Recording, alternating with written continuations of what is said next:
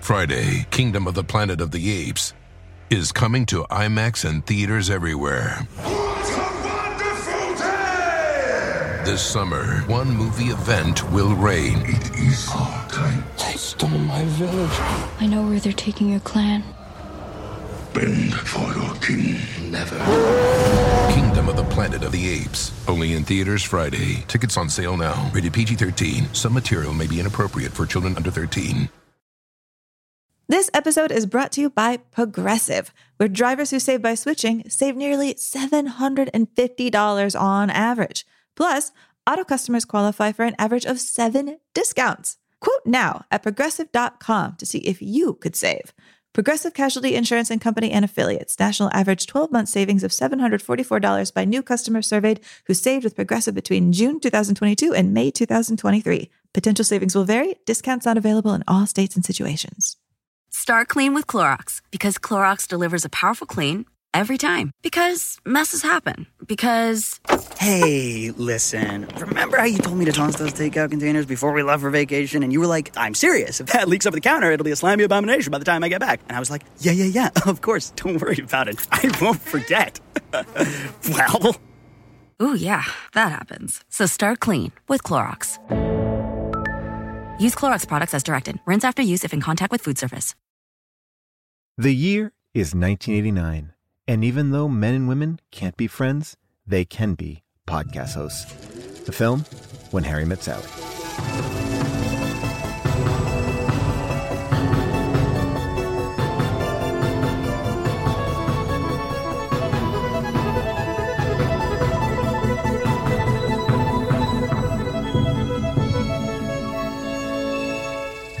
Hello, everyone, and welcome to Unspooled. I'm Amy Nicholson. And I am Paul Scheer, and this is the podcast where we are endeavoring to find the best films of all time. We have made our way through the AFI Top 100. We have culled that down to 40. A lot of people agree, a lot of people disagree, but this is part of the show. We are trying to find the films that really represent the best of cinema, and we've opened it up so much larger in our second season, where we are looking at different genres of films. We've just come off of Fucked Up Families, and we are entering into a brand new miniseries that I have been looking forward to since we started talking about this season, which is Couple Goals, Amy. Like, this is all the movies that are about good couples, bad couples. I mean, we're going to get a little bit of our romantic comedy on here. We are. We're going to go across the board of coupledom, for good, for bad, for dramatic, for the laughs. And I'm so glad that we're going to start with this film, which to me, when we first began our entire whole show, Unspooled, I was like, can't wait till we get to the When Harry Met Sally episode. What do you mean When Harry Met Sally isn't even already on the list?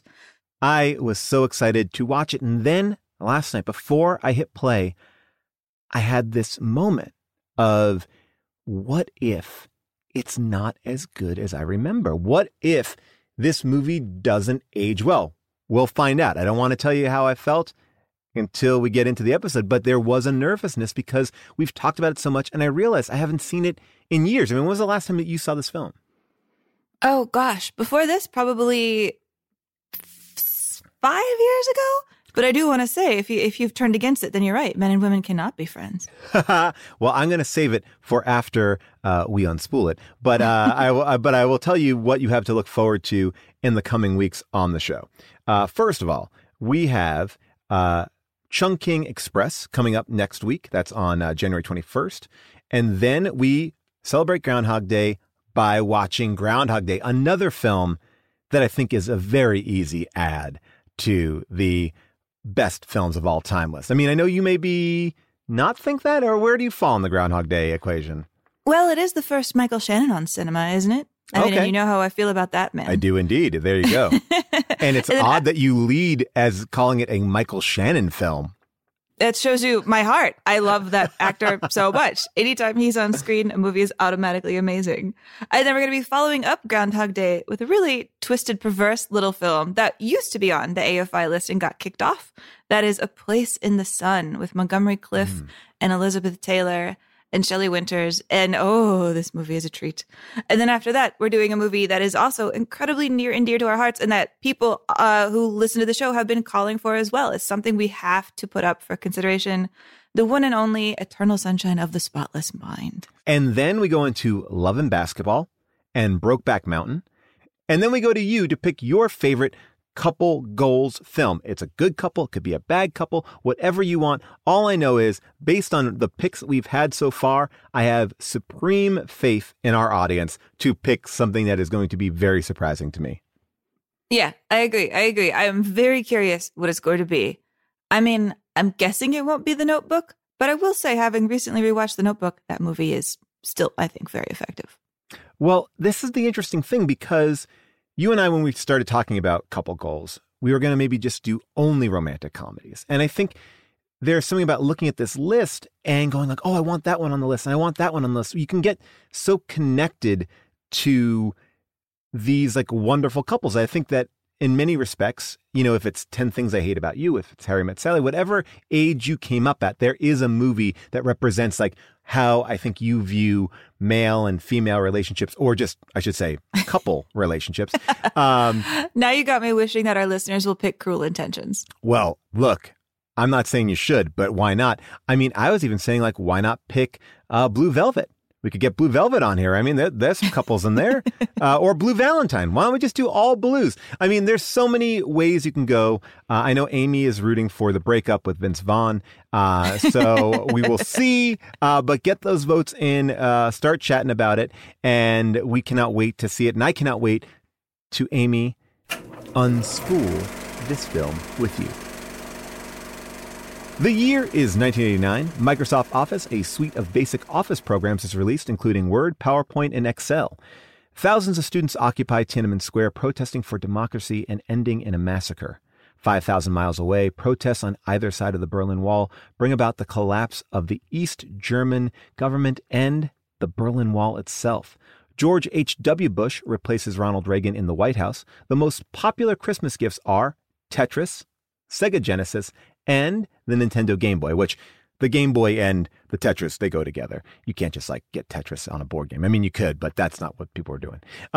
This year's movies include Batman, Indiana Jones and the Last Crusade, Do the Right Thing, and today's film, When Harry Met Sally. Let's take a listen to a clip. You realize, of course, that we could never be friends. Why not? What I'm saying is, and this is not a come on in any way, shape, or form, is that men and women can't be friends because the sex part always gets in the way. That's not true. I have a number of men friends and there is no sex involved. No, you don't. Yes, I do. No, you don't. Yes, I do. You only think you do. You're saying I'm having sex with these men without my knowledge? No, what I'm saying is they all want to have sex with you. They do not. Do too. They do not. Do too. How do you know? Because no man can be friends with a woman that he finds attractive. He always wants to have sex with her. So you're saying that a man can be friends with a woman he finds unattractive? No, you pretty much want to nail him too. Amy, who's in it? What's it about? When Harry Met Sally. It is directed by Rob Reiner and written by Nora Ephron. It is a comedy, a romantic comedy about Harry Burns and Sally Albright, two people who meet in 1977 just after their college graduation and then spend immediately 18 hours in a car driving and bickering all the way from Chicago to New York before saying goodbye forever, they think. Their theory, or really Harry's theory, is that men and women cannot be friends. And if they could, these guys really don't have anything in common anyway. But over the next 12 years, Harry and Sally get their hearts broken by other people. They become friends. And eventually, after years and years of conversations and disagreements and karaoke songs, they just fall in love. And it's lovely. When Harry Met Sally stars, of course, Billy Crystal and Meg Ryan. It also has Bruno Kirby and Carrie Fisher as their best friends, who also wind up getting together.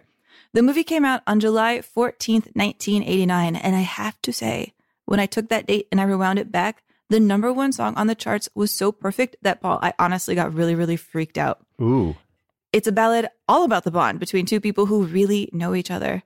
It's by Simply Red, and it is called If You Don't Know Me By Now.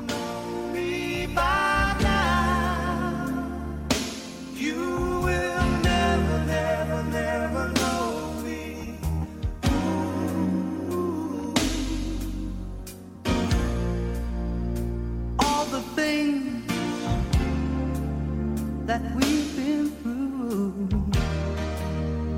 you should understand it like I understand you.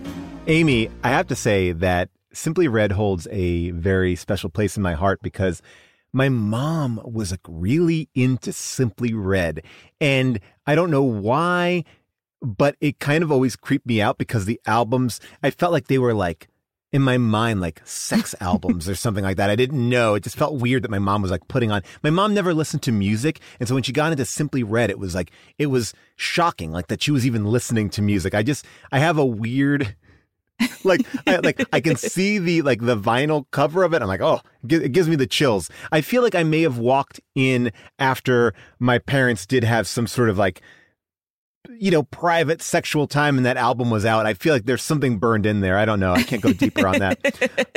I understand that feeling. Maybe we had similar mothers. My mother only listened to Celtic and folk. And then when she suddenly got into REM, I was beyond confused. But I am curious, with your knowledge of Simply Red, are the fans of Simply Red called simpletons or are they called redheads? I mean, I would take redheads. Or maybe are they called Reds in an homage to Warren Beatty's classic film? But, I don't know. I mean, did they have that much of a fan base? I mean, I don't know if Simply Red had that beehive community that Beyonce has, but maybe they did. They had a #1 song, so at least that's a start. I want to just jump into, we'll talk about the movie, but while we're talking about music, I want to talk about Harry Connick Jr. because that's the first thing that you hear in this film. And I had a theory last night. I was like, would Harry Connick Jr. be as successful if he wasn't attached to this movie? And I wanted to throw that out to you because part of me felt like his career kind of skyrocketed because of this movie. Like, this is another CD that was in my house that I heard a million times. He was this voice, a classic kind of a voice doing like a Sinatra-esque thing, and he really exploded it, even as an actor, too. I mean, do you think that this movie, because of its enormous popularity, actually launched Harry Connick? Wow. I don't want to get yelled at by the Harry Hive. Is that what you're called? that is the Harry holes. Yeah. But my understanding of Harry Connick Jr.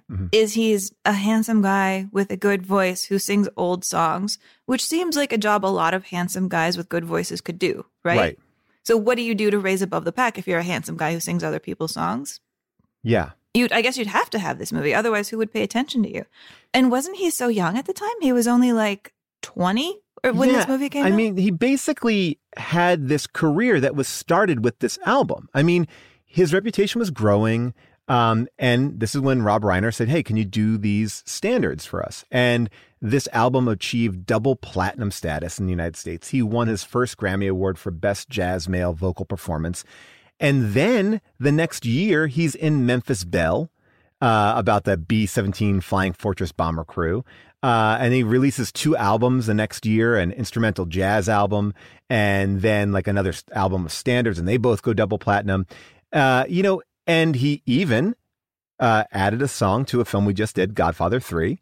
And he was nominated for both an Academy Award and a Golden Globe, which was crazy. So this really bolstered his career. I mean, his career starts at Harry Met Sally, I believe.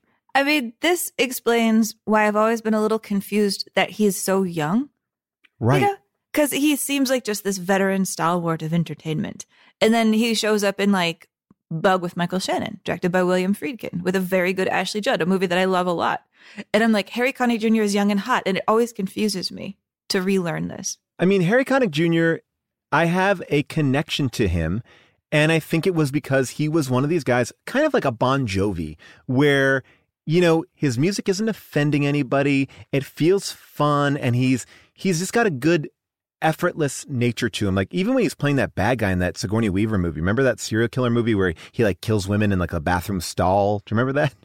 Oh gosh, no. When you said bad guy with Sigourney Weaver, I immediately thought of that movie with the werewolf from Twilight. Okay, no, this was called Copycat. Okay. And he was in, it's Holly Hunter and Sigourney Weaver. It's a good movie. At least I remember it as being a good movie. But like he just had an easygoing personality. I think like when you do standards. Is he the villain? Yeah. Oh yeah. He's the criminal. Oh, I think that's kind of funny. Like, because if he's a guy who does standards and therefore copies other movie, that he's the villain of a guy called Copycat, that kind of feels like he was set up by all the other old guys who sound like Sinatra, who were mad because they felt like they were in line. But then this young hotshot comes in, blows them all out of the water. I'd like to see that movie, like the Top Gun of being the next Frank Sinatra. Well, it was interesting. Somebody said to me over the holidays about the Rat Pack. They're like, do you consider Frank Sinatra an actor or a musician?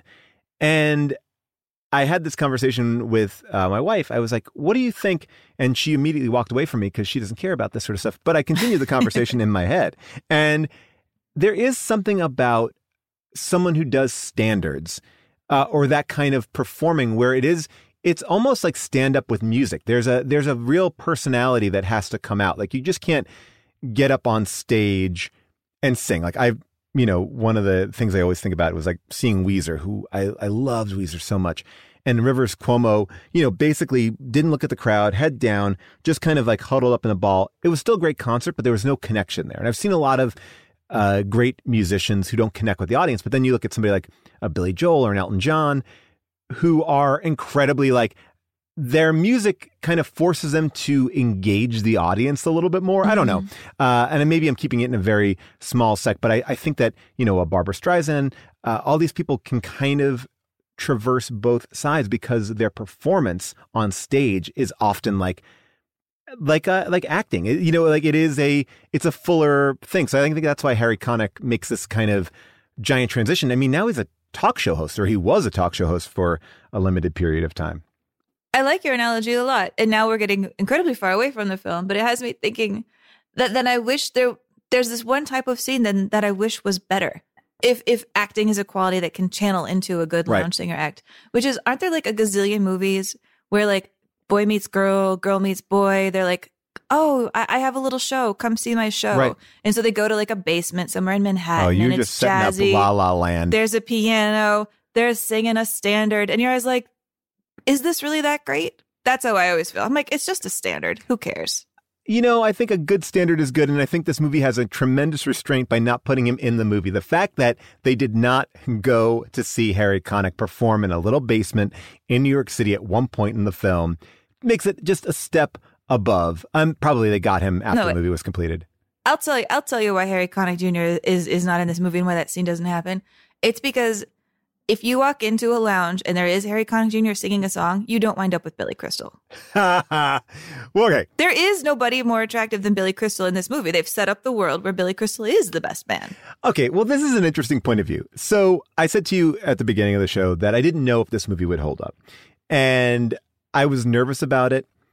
And from the minute it started, I realized not only does it hold up for me, and this may be a Dazed and Confused for me, where it's like, it's so ingrained in me. I can remember full sections of dialogue. Like I feel like this and Beverly Hills Cop 2 and Running Scared, I can remember like large chunks of dialogue from, because I watched it so many times, and it informed me so much about like relationships. And obviously these are like, this is a heterosexual relationship, but I think that it is really a movie about, yes, male and female relationships, but really about, how kind of opposites attract and that kind of push-pull between someone who's your friend and someone who is your partner. And I just think this movie kind of warped me. But if any movie was to warp me, I'm glad it was this one. I may have had a couple of weird things because of it, but it definitely imprinted on me. This movie Twilighted me. I was Jacob. I was a werewolf. I was imprinted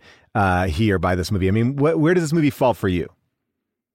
Yeah, same. I mean, to think about it, like, when we've watched older movies, we've had that thing where we've been kind of making fun of how people get married immediately. They're like, I just met you. I like your spark. Let's get married on Tuesday. Wonderful. Hope my ex-husband doesn't show up to protest. And, Nora Ephron, who wrote this film, she kind of comes from that background. Like, her parents wrote old romantic comedies. They wrote a Hepburn and Tracy comedy, Desk Set.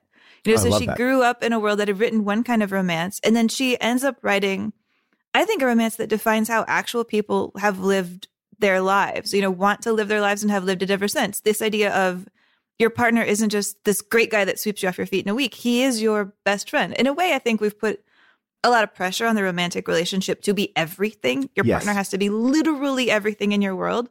But also, I mean, I like it a little better than the alternative, where your partner's like a dude you like a lot and y'all have babies. I don't know.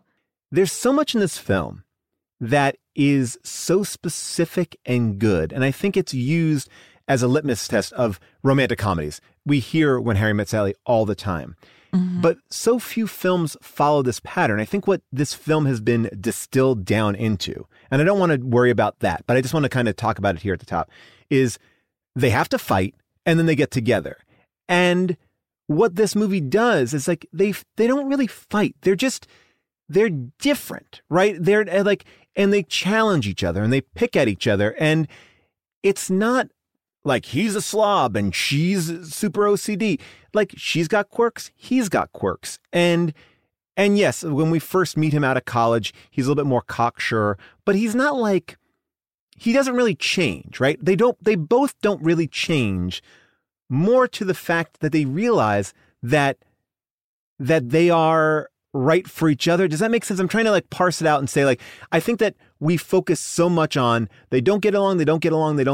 Now they are in love. And here it's like we watch them slowly become friends, but that animosity, that edge that they both have never really leaves them. They are the same people. I just think that we've distilled it in the wrong way. We've taken the wrong lessons from this film. I wonder, I mean, watching it this time, I noticed, one, you know how, yes, it is kind of like an insular world where the only thing these two people talk about is how they feel about relationships with other people, with people they know, you know, what's going right, what's going wrong. And they don't talk about like, you know, their jobs. I mean, the idea that Billy Crystal is like a political consultant, yes, I wrote something this he down. mentions very briefly. Yes. Like, I don't even know who would really want Billy Crystal as a political consultant. He's like so negative all the time. I can't imagine him being like, here's how we can win. He doesn't seem particularly crafty. But can you imagine him like as a James Carville kind of figure? No, but this is why I love this movie. She's a reporter. He's a political consultant. It makes no fucking difference in this film at all. And you're right, because can you picture a version where their careers take center stage? Yes. Then it'd be like, she knows something about his candidate. Does she report it or not? We've gotten so messed up in weighing down romantic comedies with so much extra baggage. And what we really are seeing here is snapshots of a relationship, a friendship, a partnership, whatever it is. And the fucking job has nothing to do with that, because what we're seeing them balance is like the real stuff. And I agree with you. Yes, they're not talking about their jobs. They're not talking about anything but relationships. But by talking about relationships, they also are finding out what each other needs and wants, which I think is something, I don't know. I've been in a relationship for 15 years.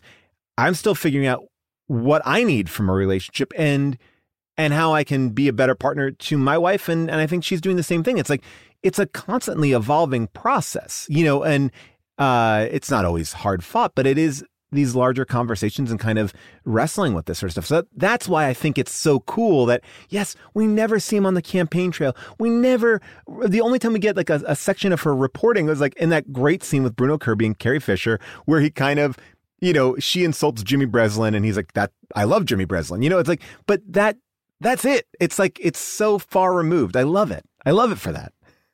It's true. And I love it because there is no dumb contrivance keeping them apart. You know, there is no like, oh, but she mistakenly thinks he's married to somebody else. Right. Or, oh, no, there's a baby leopard they have to take care of for the weekend. It's just, it's natural. It's so natural. It's lovely. I think you're right. I didn't think about that. Exactly. I mean, if anything, it's about a word that I don't even remember they use in this film. Chemistry. You know, it's just about showing you what chemistry looks like and showing you what chemistry doesn't look like. You know, the scene you were just talking about where they go on that awkward date. You know, we have an example of like, here's what it's like when you just don't really want to talk to somebody, when there's just no spark. Yes. Harry, you and Marie are both from New Jersey. Really? Where are you from? South Orange. Haddonfield. Oh. I love that scene. I was in that scene. I was set up on a date with a friend's friend, and I wound up going out with the friend, and that set me up. And I remember that date. It was just like, there is such, because you also know what you want that other person, like there is a contrivance. I think this movie, you know, at its core, there is this probably a negative point of view that probably seated in our society a little bit more than it should have. Like, can men and women be friends? And this movie is wrestling with that topic because at the end of the day, yes, they become friends, but they don't, because they actually become a couple. Yes, they were friends on that path. And I would say that most of the people that I've dated have had that same, kind of build to a certain degree, I guess. Yeah. And here's where I'll disagree with you about something small, which is that I do think they both grow separately. And I think one of the ways we really see that in Billy Crystal's character is that in that stretch where he thinks maybe they are just friends because he's not sure. Yes. She might want to be a little bit more than friends, or she's aware of it. She's a little nervous to tell him that she has a date. And then when he says that's fine, I think he is fine with it and fine having her be a friend because he's trying to grow. He's trying to be a different version of himself. He's the one who said they couldn't be friends. And now I think he's enjoying a world where maybe he's a better person than he thought he was. Okay. Well, this is great. There's so many things I want to talk to you about, and I want to forgive me for going backwards for a second and then go forwards and meet your point. First of all, you said in a world where Billy Crystal is the most attractive man, and there is something amazing about films of this era, TV shows of this era, where yes, you can have a funny, likable person, and especially as a male comedian who acts, it's nice to feel like you don't always have to be Matthew McConaughey, right? And I think that that's what we've kind of gotten into, this role of they are, this, and Meg Ryan defined my, what I think is beautiful. Literally, I remember her outfits and her hair, and she's just perfection everywhere. But it's I and like I will this. say really quick. Yeah. If I was single and a Billy Crystal with that much charm walked up to me and wasn't Billy Crystal, because that would be weird, but was just a different person. Absolutely. I think that that's just a no-brainer. You don't need a dumb, a boring McConaughey versus a Billy Crystal. That's not even a contest. Would you even like that Billy Crystal with his tucked in button down in his jeans?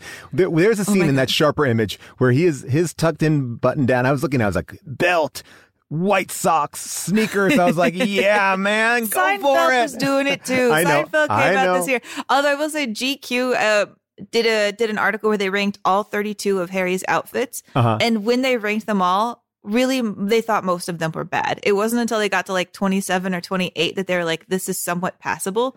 The sweaters are obscene.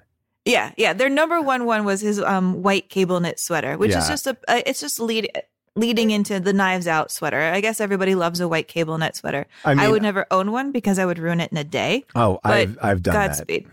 I had a white cable knit and people loved it. People loved it. Do you keep it clean? How? I mean, no, because I fucking ordered coffee one day and it exploded when I tried to put the straw in it. And I was trying to be so careful and it just I got just a pop and it was done.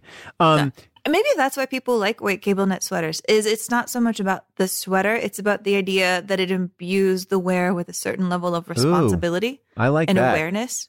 I like that a lot. And it probably says you have the money to buy another sweater. By the way, I did buy another sweater because I was like, God damn it, I only got two wears out of this. I like it too much. All right, Don't get me started on women in white pants. Oh my gosh. Well, my wife is all in white all the time. Here is what I want to now bring back. And you've set up a couple things that I was waiting to get to. Nora Ephron, I love her. And I think that she writes amazingly well thought out characters. And I am a fan. I am a big fan. But I think what makes this movie go beyond a typical Nora Ephron film is how much Rob Reiner played a part in developing the script with her, because this was a story about Rob Reiner. Billy Crystal is Rob Reiner, and Rob Reiner has said as much in the sense that he was going through divorce. He was pessimistic. He was neurotic. A divorce from Penny Marshall. Yes. And there's something about Harry's character. And this is what I think is the crux of the whole film. He is a human being, because when we meet him at one point, he's looking forward to getting married. He's not being led into it. Like, he literally is like, I am done. I am happy. I want to do this next thing. And it's like kind of gnawing at Meg Ryan, because she's in a point where she's trying to find that as well. And then when she leaves, the way that he plays that, the way that he reacts, and the way that you see him alone in that apartment throwing cards into the hat, just living that bachelor life, which is not as great as it's set out to be. Because I think in my mind, I remembered him as like sleeping with a lot of women. But he is depressed, and Which he really does. He does yes, sleep with he a lot does. of women. Yeah, but he does it in a way where it's like he talks about a bad date, and he's like, "Yeah, well, I slept with her." But in the movie now, I think too much energy would be put on the sleeping with women, whereas we really are seeing the emotional toll it's taking. It's not that sleeping with women isn't filling him up, and he's not even pretending it is, and that humanity, because it happens so early in the film, really grounds this character from being back to what I think this movie has been diluted into, this kind of arch, men and women can't get along, I just want to fuck you. Like he is a human being. And then they bring it back at the end when he sees his wife in sharper image and just crushed. And it's like, oh, right. Like there, and I think that character, and I don't want to take anything away from Nora Ephron, because I think Nora Ephron is a genius. But I think that this combination between Rob Reiner literally going through this and being there as a director to help guide that and actually capture that feeling, kind of the way we were talking about Francis Ford Coppola in Godfather 3, kind of exercising his own demons about, the death in his family. There's something very organic and very natural there that I feel like makes this movie pop. And it's a spine that I never saw until last night. I like that because in a way, when you frame this as a movie about humanity, but then also about depression, it becomes less about male-female and more about the conversation they're having from the very beginning, which is, what is it like when you're a relentless optimist who can't admit even when you're feeling down? Right. When you're the Meg Ryan, who this is how she breaks her divorce to her friends. Joe and I broke up. What? When? Monday. You waited 3 days to tell Joe's us? available? Well, for God's sakes, Marie, don't you have any feelings about this? She's obviously upset. I'm not that upset. We've been growing apart for quite a while. But you guys were a couple. You had someone to go places with. You had a date on national holidays. I said to myself, you deserve more than this. You're 31 years old. And the clock is ticking. No, the clock doesn't really start to tick until you're 36. God, you're in such great shape. Well, I've had a few days to get used to it, and I feel okay. Good. Then you're ready. What is that personality like when you combine it with somebody who always sees the negative side of things and is willing to go into the darkness? Because I think sometimes humans absolutely have to go into the darkness that she avoids and he dwells in. So it's about that as much as male-female. Well, he says it. It's the thesis statement of the film. Within like the first 2 minutes, he's like, I can go dark. I read the last pages of my books because have you thought about what it's like to die? Like he is there. I just want to play a clip of Rob Reiner just talking about his relationship to the character too, just as we're here. When Harry Met Sally, that was based on my experiences as a single person after being married for 10 years and being thrown back into the dating world and for 10 years I was making a complete and utter mess of my personal life. And I thought, well, this has got to be the basis of something here. There's got to be a movie in here somewhere. And I met with Nora Ephron about another project, and she didn't like that other idea. And I said, well, I'm noodling around with an idea of doing a relationship about a man and a woman who are coming off of long-term relationships. They become friends, and they worry about whether or not if they have sex, it's going to ruin the friendship. They have sex, and it does ruin the friendship. And then how they ultimately can get back together. And she said, okay, great, let's go. So we started working with Andy and I and Nora started working on this together.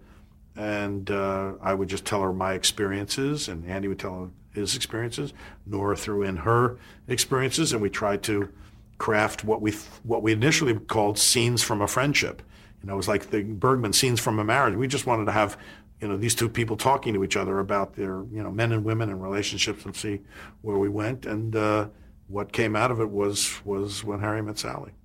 Yeah. I mean, here's Nora talking about her relationship with Rob and how they put it together. I mean, they had both been through really public divorces. Nora, of course, had been married to Carl Bernstein, who we remember from when we did our episode on All the President's Men. He was the real life journalist. She married him. He cheated on her. She made the movie Heartburn about it. Yeah, that whole thing. So she had been through that. but they just started talking and sharing their stories. And I love how they talk, kind of like the real couples in here, overlapping as well, chiming in, repeating each other. We've talked about before how we first started working on this together, and just like every married couple in the world, we couldn't remember exactly. We couldn't remember exactly, like, was it 1984 or 1985? Right. Definitely lunch at the Russian Tea Room. I remember meeting at the Russian Tea Room, and I remember pitching you an idea that you completely rejected. That's right, and it was very embarrassing because it was before we'd even ordered lunch. Right. So, I should have waited. Till we ate a little bit and we were having our coffee. But it was okay, though, because we got the idea out of the way. Yeah. And then we had a conversation. You, me, and Andy Scheinman. Right. You sort of talked about your life, your lives. Right. Your lives as single guys. Right. And then that was the end of the lunch. Then you came back to New York. You were staying in a hotel in Central Park South. Right. And I went up to your room. And all I remember saying is that I had an idea. I didn't know what it was going to be. I had an idea, scenes from a friendship. It was basically, I had seen Ingmar Bergman's Scenes from Marriage, and I was trying to find any way that I could codify in some kind of screenplay form all of the experiences I had been going through as a single person for like 10 years. Yeah, that is so not what happened. But what happened? What did I say to you? What you said was that you had this idea for a movie, that you'd always loved this idea. Two people become friends at the end of the first major relationship in each of their lives, and they make a decision not to have sex because it will ruin the friendship, and then they have sex and it ruins the friendship. And there is a lot of Nora herself in this film, too. You know, a lot of Sally is based on Nora. I mean, Nora's whole mantra was everything is copy. Everything in your life is material. And apparently after this film came out, Nora was on an airplane and she was ordering her Bloody Mary drink the way she likes it. And the stewardess goes, "Have you ever seen the movie When Harry Met Sally?" Because that is how much she was like Sally. And I also kind of want to know, I don't have the 80s goggles on, but the fact that Sally drank so much bottled Evian, I bet in 1989 that meant something a lot different than it means today. You must have been like, oh, she's an Evian drinker. And I'm sad that we don't have that reference anymore. Well, I also feel like it speaks to the wealth of these people. I mean, they are clearly, they're wealthy. I mean, Billy Crystal's apartment is insane. Yeah. Like absolutely nuts. Absolutely. And by the way, don't you love that when he's depressed, there's a little shot of him sitting in there reading Misery, which at first I laughed because I was like, oh, great, you're representing his emotional state in the book title that he's holding, which they do all the time when the people are around books. You're like, what are they looking at? What is they saying in subliminally to us? Almost like it's They Live of book jackets. Yeah. But then, of course, Rob Reiner already knows he's going to make Misery as his next film. So he's like, stealth advertising his next project in the middle of it. I love that he is. And just like, yeah, Rob Reiner, man, really killing it in the 80s.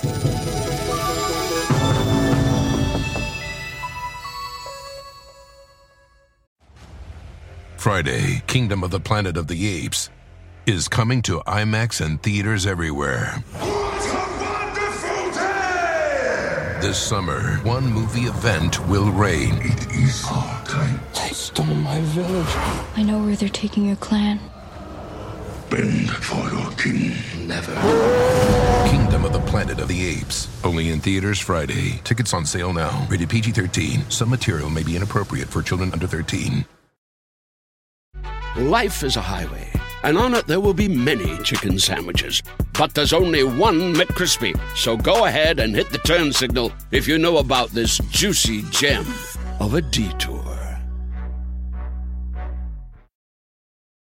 So I think that, like, again, great films like this, and especially a great film about like male and female relationships, I think benefit from two sides, two very smart people capturing a very unique perspective about what it is to be in relationships. Because I think that the relationships that Sally has with her friends are so beautiful and fully realized. And I think the same way, like the Billy Crystal with Bruno Kirby at the football game is like so real and not like it. I don't know. There's a sense of like both sides are really popping and they're not just feeling one dimensional. No, it's true. And yet you also see when you really look at their friendships that they're maybe a little bit more honest with each other than they are even with their friends. I mean, at least Meg Ryan, you know, like around her friends, Meg Ryan is like, I'm fine. Everything's good. I got this. My clock is not ticking.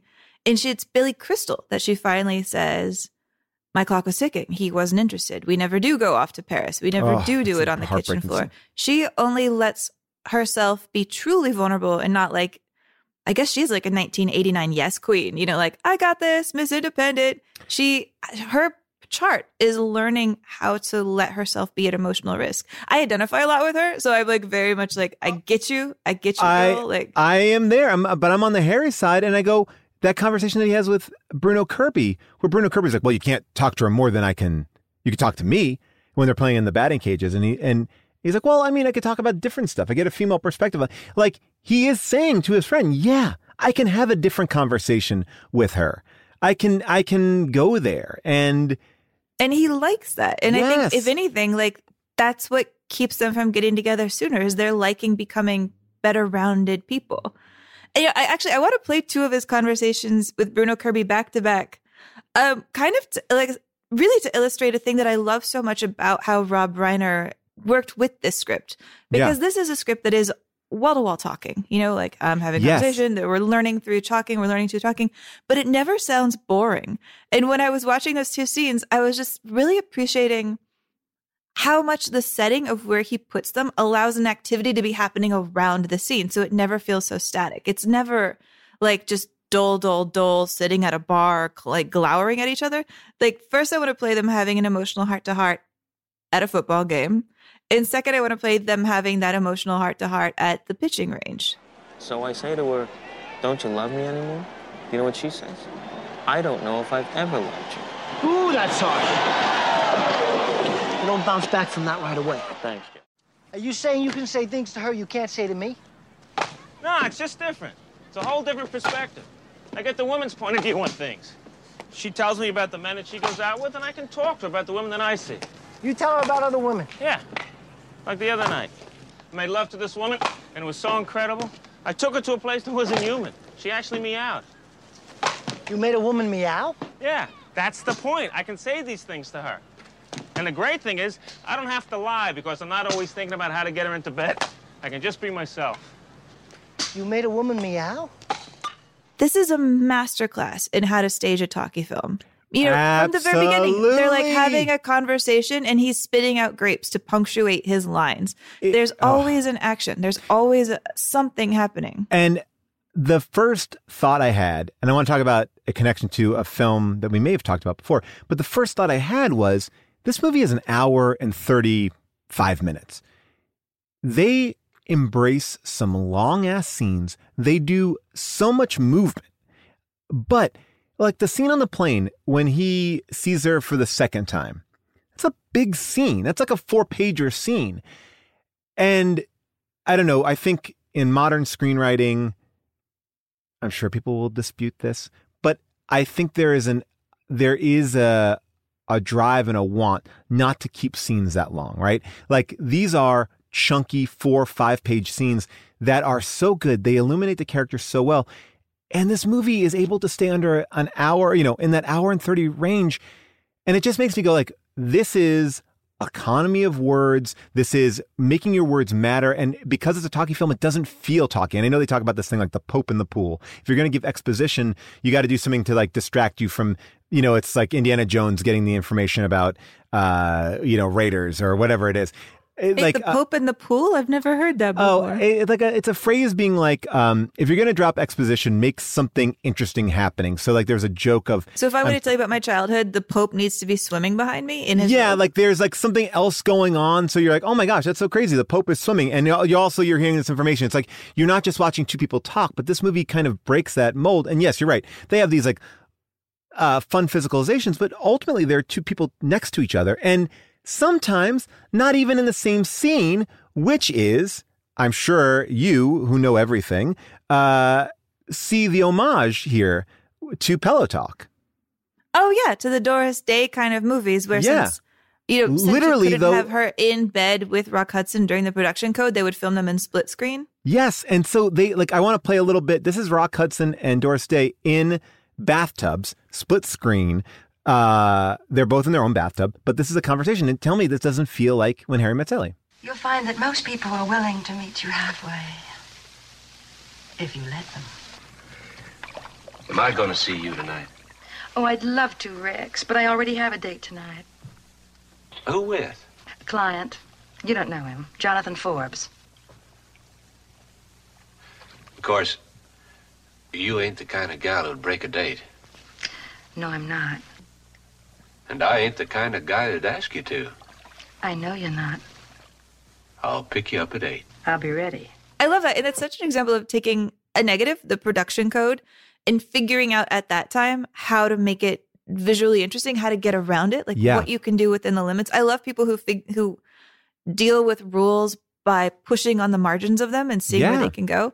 And and I love kind of thinking of that scene and then thinking about the two of these people, Harry and Sally, watching like Casablanca together and the camera being behind their heads. And it's framed with their heads almost touching in the split screen. So you can picture them in bed together, although they're like Elvis. So then they'd have 2 TVs. But it's such a great visual, you know, to do it like that. And then to keep like making it more and more, like to get all the way up to as big as like the 4-way call me scene, which is just hilarious. We have to listen to that. Oh, yes. Okay, great. Yours. Hello. I'm sorry to call so early. Are you all right? No one I know would call at this hour. I did something terrible. What did you do? No one I know would call at this hour. It's so awful. I need to talk. What happened? What's the matter? Harry came over last I night. went over to Sally's last night. Because I was upset that Joe was getting married. And one thing led to another. And before I knew it, we were kissing. To make and a long then story short, we did it. They did it. That's great, Sally. We've been praying for You it. should have done it in the first place. For months we've been saying you should do it. You guys belong together. It's like killing 2 birds with 1 stone. It's like 2 wrongs make a right. How was it? The during part was I good. thought it was good. But then I felt But suffocated. then I guess it wasn't. Jesus, I'm sorry. The I worst. had to get out of there. He just disappeared. I feel so bad. I'm so embarrassed. I don't blame you. That's horrible. I think I'm coming down with I something. think I'm catching a cold. Look, it would have been great if it worked out, but it didn't. I should never go to bed with anyone when you found out your last boyfriend is getting married. Who's that talking? Who? Is that Jess on the phone? It's Jane Fonda on the VCR. It's Brian Gumbel. You Do you want wanna to come come over over for for breakfast? No, I'm not up to it. No, I feel too awful. Good. I mean, it's so early. But call me later if you want. I'll call you later, okay? Okay, bye. Bye. Bye. Bye. God. I know. Tell me I'll never have to be out there again. All right, so here's a couple things that made me think of. First of all, my immediate thought was Mean Girls, right? It has that same vibe of Mean Girls, of the call waiting, boom, boom, boom.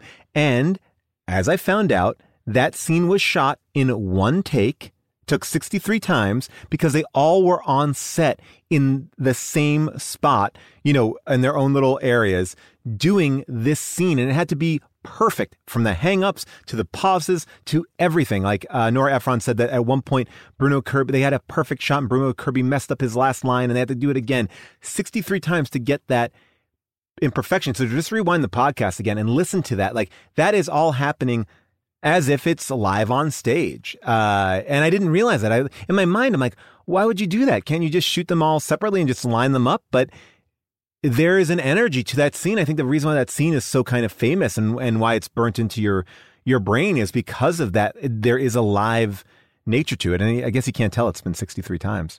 No, it doesn't feel like 63 times. It still feels awful because, you know, as much as I think of this as a talkie film, one of the things that really popped out to me on this watch is the amount of silence that's built into a movie that's in the hour 30 range. I hear what you're saying. It's a dense movie that is actually incredibly lean. Exactly. And yet they build in times for the talking to stop. Because when the talking stops and when Harry and Sally are not getting along, which is what I find so painful, they let you feel the lack of them. It's like they have this conversational energy that's the motor of the film, and it's just going from that first car scene. You know, it's propelling you. And then when he's like, oh no, it's awkward now. The cringe. I mean, think about the salad scene, how they give so much space to just quiet eating of salad. This is just a clip of it. It goes on for so long, quiet salad eating, and it is breaking my heart. It is so nice when you can sit with someone and not have to talk. The confidence to build in quiet, I think, is an underrated skill in script writing. Well, I think that we are unfortunately getting to a moment where we don't trust an audience enough to have moments of silence. And I'm a fucking broken record, but I believe that someone like Vince Gilligan has really figured out how to embrace silence so wonderfully. Like in Better Call Saul and Breaking Bad, there are long sections of just being in silence with the character and great music and whatever, and you're just watching and being, but it's so rare to really allow, I think Noah Baumbach actually does it well too, to allow characters to just be and trust that we will be able to, that we will be engaged by them. And there are these moments like that. Like this movie, like just the them being together, then you see them separately being single, and just their montages around New York. I mean, it makes you fall. I mean, this is as much as a New York movie as a Woody Allen. I mean, this is a New York movie too, but like the way it makes you feel about New York, the way it makes you feel about being single, it's like, but a lot of that is done through silence. You know, like you don't have a big monologue with Billy Crystal running down the street. Like he tells Meg Ryan at the end how he felt, but it's not like, I don't know. They allow you to exist in depression or a doubt. I don't know. You're nailing it. I'm just echoing it. Maybe it's because in the 5 years since I last saw this film, which I saw for an article that I might even probably bring up a few more times in this whole series called like Who Killed the Romantic Comedy? I've talked about it before, where like I interviewed a bunch of people about like what happened to them, why they weren't getting made. This is like 6 years ago before Netflix brought them back. Right. The number one romantic comedy that everybody pointed to is like, why don't we have another When Harry Met Sally? This was the one. But because we just finished, the AFI Top 100 and the other films are more refreshed in my mind, I was like, oh, wow, that running scene on New Year's, I didn't realize that was just the apartment. Remember? That right, there's that sad New Year's party, and then Shirley MacLaine gets up and just starts running down the street. And I felt like I got more of the love for other cinema that's in this film, that all of the references that are here. And some of them I think I was stretching a bit. They're at the wedding, they're listening to the other couple do their vows, and they're looking at each other awkwardly. And I was pretending in my head that could be from Sunrise. Remember when the couple sneaks into that wedding and they renew their love for each other while they're listening to other people? I love this film as a love letter to cinema that's just built in. You really feel the deep connections, which is why I think it's so funny that this movie centers itself on Casablanca, this debate about like, what do you think about Casablanca, the film? I mean, can we just listen to the first argument that they're having about Casablanca? You're wrong. I'm not wrong. You're wrong. He wants her to leave. That's why he puts her on the plane. I don't think she wants to stay. Of course she wants to stay. Wouldn't you rather be with Humphrey Bogart than the other guy? I don't want to spend the rest of my life in Casablanca married to a man who runs a bar. It probably sounds very snobbish to you, but I don't. You'd rather be in a passionless marriage and be the first lady of Czechoslovakia than live with a man you've had the greatest sex of your life with just because he owns a bar and that is all he does. Yes. And so would any woman in her right mind. Women are very practical, even Ingrid Bergman, which is why she gets on the plane at the end of the movie. I have to say, there's a tiny bit of me, the unromantic little bit of me, that is momentarily swayed by this argument that Ingrid Bergman would not want to spend the rest of her life in a bar. Oh, I mean, look, it's a beautiful way to like look at, I don't think it's a pessimistic, this is what's interesting about them. It's like, neither of them are wrong. They just have their opinions about what a perfect thing is or what the right way is. And I think the truth of it is most relationships are compromise. And I don't mean that in a sense of like you don't become who you are, but it's sort of like, it's not always what you think it's going to be, and for better and for worse. And sometimes like these ideas that we have about the perfect thing or the best thing are actually doing us a disservice, to a certain degree, right? It's like, I think that Meg Ryan is like looking for this one thing, and also Billy Crystal's like looking at this one thing, and I think it can distract you from what you really should be getting. Does that make sense? Or what, it does. What is best for you? I don't know. And I think in that way, we do see her growth too, that she later on is like, I would have never said that about Ingrid Bergman, 10 years later, that she's learned a little bit about love. That I think, when I look at her whole arc in this film, what I see is a person with impossibly high standards, right? For herself, for everybody else. And what I adore about Meg Ryan's performance, which is like a gigantic list. I think it's just an incredible debut amazing movie star performance. I mean, by the way, this she is her fought first for this lead role. She fought for this, and you know who was going to be the original lead, or who had to drop out at the last minute? Who? Molly Ringwald. Could you imagine this movie with Molly Ringwald? She just got too busy. Billy Crystal and Molly Ringwald. It's just not. It's not right. I mean, no, and the age gap would be way too big back then. I mean, look, Rob Reiner wanted Suzanne Day to play Sally, but Meg Ryan, I mean, I don't know. She is perfect. She's amazing. I mean, she had done, Top Gun before. She was like Goose's wife. But to me, this is what I love to see a movie do, which is like they take an actress that they believe in and they give her this big breakout role and they create a movie star. Right now in this movie, they create Meg Ryan by giving her this part. But do they create Meg Ryan, or does the chemistry between Meg Ryan and Billy Crystal create Meg Ryan? Like, you know what I'm saying? It's like there is something that Meg Ryan is bringing that is so uniquely her own.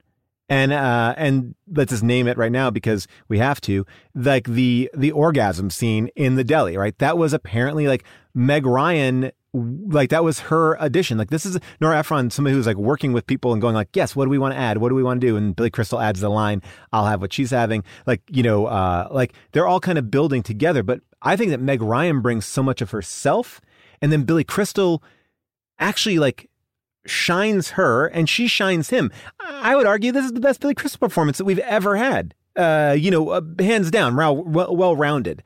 It is the best. Yeah, I mean, part of what I heard about how Meg Ryan winds up in this film is that she had auditioned to play Billy Crystal's girlfriend in, I think, Throw Mama from the Train. Oh, wow. Okay. And she didn't get the part, but Billy Crystal, when she came back, Billy Crystal was like, that girl and I definitely have a really good chemistry. And so she had actually gotten this other part. She wouldn't have gotten this one, which really made her career. It was Steel Magnolias. Yeah. But then she what I love about her here is she does this thing where she's always putting her nose in the air. And to me, it's like this symbol of like, which version of Sally is she right now? Is she open Sally, where she's going to have her head down and she's looking him eye to eye? Or is she, I'm above this Sally, where she's just, the madder she gets, the more she puts her nose in the air. You definitely see that nose pointed out. It's really fun. You can really see it throughout the whole film. Yeah, it's just such a thoughtful performance. Her intonations in it, the way she phrases things. You feel her really thinking and reacting to him. And I think a lot of that is because like some of his scenes were improvised and she just rolled with it. Like when they're in the museum and he's making up that thing about like the paprikash and doing the accent. Like this. Yes. Mm-hmm. Yeah, he just started doing that.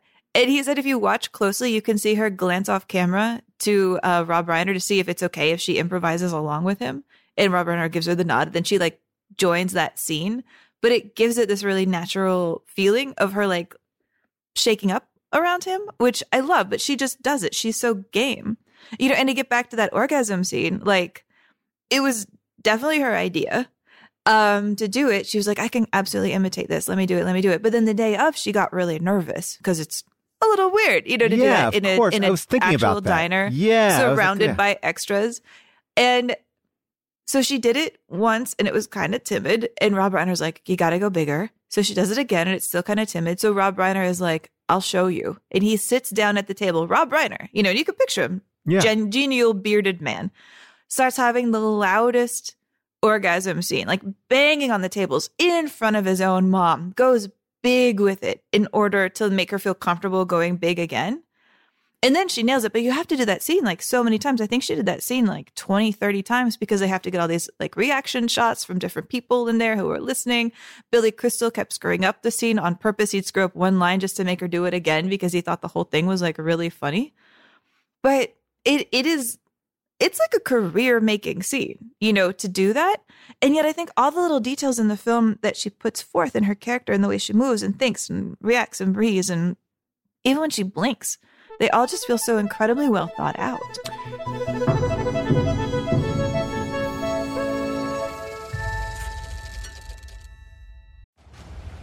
Friday, Kingdom of the Planet of the Apes is coming to IMAX and theaters everywhere. This summer, one movie event will reign. It is our time. They stole my village. I know where they're taking your clan. Bend for your king. Never. Kingdom of the Planet of the Apes. Only in theaters Friday. Tickets on sale now. Rated PG-13. Some material may be inappropriate for children under 13. Life is a highway, and on it there will be many chicken sandwiches. But there's only one McCrispy. So go ahead and hit the turn signal if you know about this juicy gem of a detour.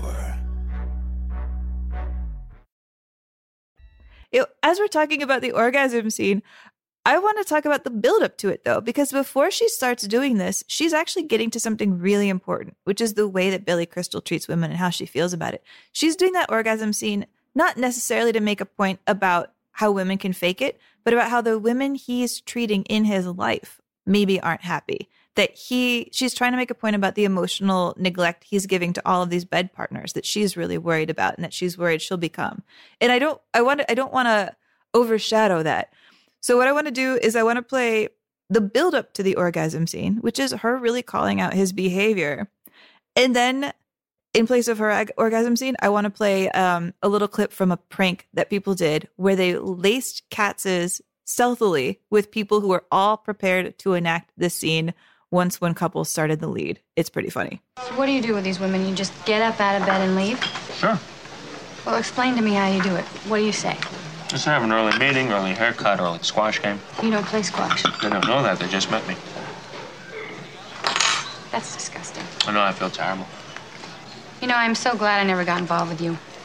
I just would have ended up being some woman you had to get up out of bed and leave at 3 o'clock in the morning and go clean your andirons. And you don't even have a fireplace. Not that I would know this. Why are you getting so upset? This is not about you. Yes, it is. You are a human affront to all women, and I am a woman. Hey, I don't feel great about this, but I don't hear anyone complaining. Of course not. You're out the door too fast. I think they have an okay time. How do you know? I mean, how do I know? I know. Because they... Yes, because they... How do you know that they're really... What are you saying? That they fake orgasm? It's possible. Get out of here.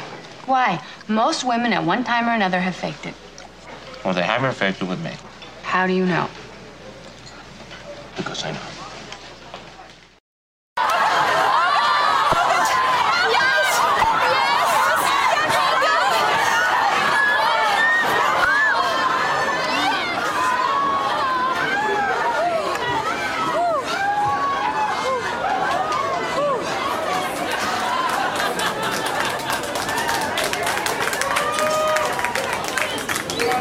What they're having. Yeah, I think, look, putting Meg Ryan, who is an actress, next to someone who is known as at this point, a stand-up comedian, and yes, he was on Soap, but also Saturday Night. We're not going to just brush past Soap. Do you know how much I love Soap? Oh, I mean, Soap is amazing. Look, but I was just saying in the sense of... Wait, can I play a clip from Soap? Sure. Okay, just because I have to play a clip from Soap because I love it. I mean, if people have not seen Soap, it's not streamable right now.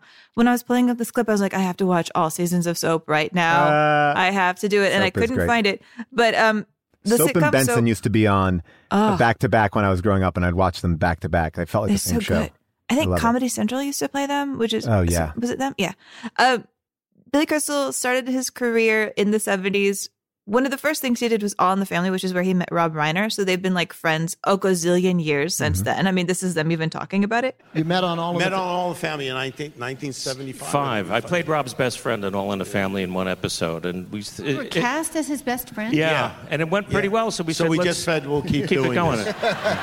We figured Norman Lear, he's very smart. Very smart. He knows what he's doing. No one has said cut yet, so we're okay. So we keep going. And then he does Soap, where he plays a gay man named Jody. And this is him breaking his news to his mom that even though he's gay, he's planning on getting married. His mom that you can hear in this clip is played by Katherine Hellman, who, if we ever get to do Brazil, we're going to get a really good Katherine Hellman performance in consideration. But yeah, this is Billy Crystal as Jody in the 70s. Well, Jody, so you're going to get married, huh? Yeah, it looks that way. Isn't that nice? Yeah. I guess that means you're not gay. No, Aunt Jessica, it doesn't. You know, Jody, when we were younger, there was no such thing as homosexuals. Yes, there were, Aunt Jessica. The homosexuals go way back in history. Who? Alexander the Great was gay. Plato was gay. Plato? Mickey Mouse's dog was gay? Well, I guess what I'm saying is that yes, and he's great in that, and he's on SNL, and he's done so much else, but he's a comedian, and there are certain moments in this movie where it's like they're opening him up, and they're saying, do your bits, and it's a part of his character and a person. It doesn't feel like out. It's as much as like Eddie Murphy does like full-on characters in Beverly Hills Cop, right? It's organic to a certain point, but you forgive it, like the poppycock, the the baby fish mouth. Like he is going to be funnier, and that's a hard thing to keep up with. And I've improvised with many people who are not comedians, and it's a little bit tricky. I think people are like, I don't want to mess it up, I don't want to jump in, and we have that happen on The League all the time. Like, and what kind of happens here though is it kind of plays into their relationship.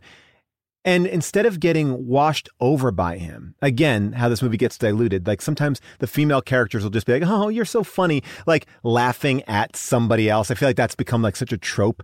You're like, oh, haha. Like, but she. Yeah, it's not like he wins her over by teaching her to laugh. She has a sense of humor. Yes. And I guess what she is able to retain is her own personality. Yes, he's doing these things, but she's just not laughing at him. She's engaging with him. She's playful with him. She's not. I don't know. There's a difference there that feels more real. Like she's just not watching in awe of this comedian dancing around. And I think that's a great direction from Rob Reiner to make sure that doesn't happen. And I think that's actually great acting too, because she's staying so true to the character. Like you said, with the nose up and everything, like she's able to compete on his level without doing him. Right. Like she's not trying to do what he's doing, like funny voices and all that sort of stuff. But like that scene where he says, hey, look, it's a singing machine. Billy, wasn't it a karaoke machine in 1989? I think it was. Yeah, a singing machine. What the fuck? So he takes that singing machine and then he does his Surrey with a Fringe on Top. And Billy Crystal loves to sing and he's doing his thing. And then when she sings so badly, she kind of steals that moment. There's a real back and forth where they both get moments to shine that feel organic to who they are. This is a singing machine. Look. You sing the lead, and this has the backup and everything. This is from Oklahoma. Here's the lyrics right here. Surrey with a fringe on top. Yes, perfect. Ooh. Chicks and ducks and geese better scurry when I take you out in my Surrey. When I take you out in my Surrey with the fringe on top. Now you... Watch that fringe and see how it flutters when I drive those high-stepping strutters. Nosy folks will peek through the shutters and their eyes will pop. The wheels are yellow, the upholstery's brown, the dashboard's genuine leather, with isinglass curtains that will roll. What? It's my voice, isn't it? I hate my voice. Actually, wait, speaking of when people knew it was a karaoke machine or a singing machine, when did Sharper Image become a thing? Was this like the beginning of Sharper Image? No. I was in Sharper Image. Like that was to me what I like when I went to the city. I grew up outside of New York City. FAO Schwarz and Sharper Image were the places to go. It was like it was founded in 1977, so it had been around for a while. But there were only like a handful of stores. Like it was like fun to go to Sharper Image. Like now I think they're all like in local malls. But back when I was a kid, it was like we're going to FAO Schwarz and we're going to walk down the block to Sharper Image and we're going to look at all the stuff that we can never buy that looks so cool because you could touch everything in Sharper Image. Like you could literally, like everything was able to be played with. And as a kid, I was like, this is the fucking best. And now as an adult with having kids, I'd be like, I'd be like, put that down. Please, just don't play. Okay, guys, please. Yeah, I mean, I want to go into a Sharper Image. Like we had one at my suburban mall in Texas. Mm-hmm. And all I remember is that they had, I think those like glowing orbs, the lightning balls that are purple, and if you touch it. A couple of years ago, I tried to buy one of those. I like had this idea when I was on TV that I really wanted one on my desk. But I never found one that I thought was right. They were either too small or too big, or put into side dragon bellies, and I wasn't into that. I just wanted you want the real one. That's the one that they sold at Spencer's Gifts all the time. I will say that this movie is New York to me. Like this is the New York that I grew up in. This is the there's something about that I really connect to as well. And I don't know if that is as true to you, but like going to Sharper Image feels like this New York, like these walks, these where they are. It's New York without having like a million shots of the Empire State Building, right? Like I feel like that's another thing that this movie does so well. It's like, yes, they're in New York. It's the backdrop, but like one of the most beautiful scenes is them walking and talking with the leaves changing down the street there, or carrying a Christmas tree by themselves. Like I remember carrying a Christmas tree by myself. I remember carrying a Christmas tree with a girlfriend. Like, that's New York. Like, New York isn't just like, ba, ba, ba, big building, Beyonce song, you know, and I feel like that's what it becomes, you know, a lot of the times in movies. I think it captures a much more beautiful New York in its smaller beauties. Agreed.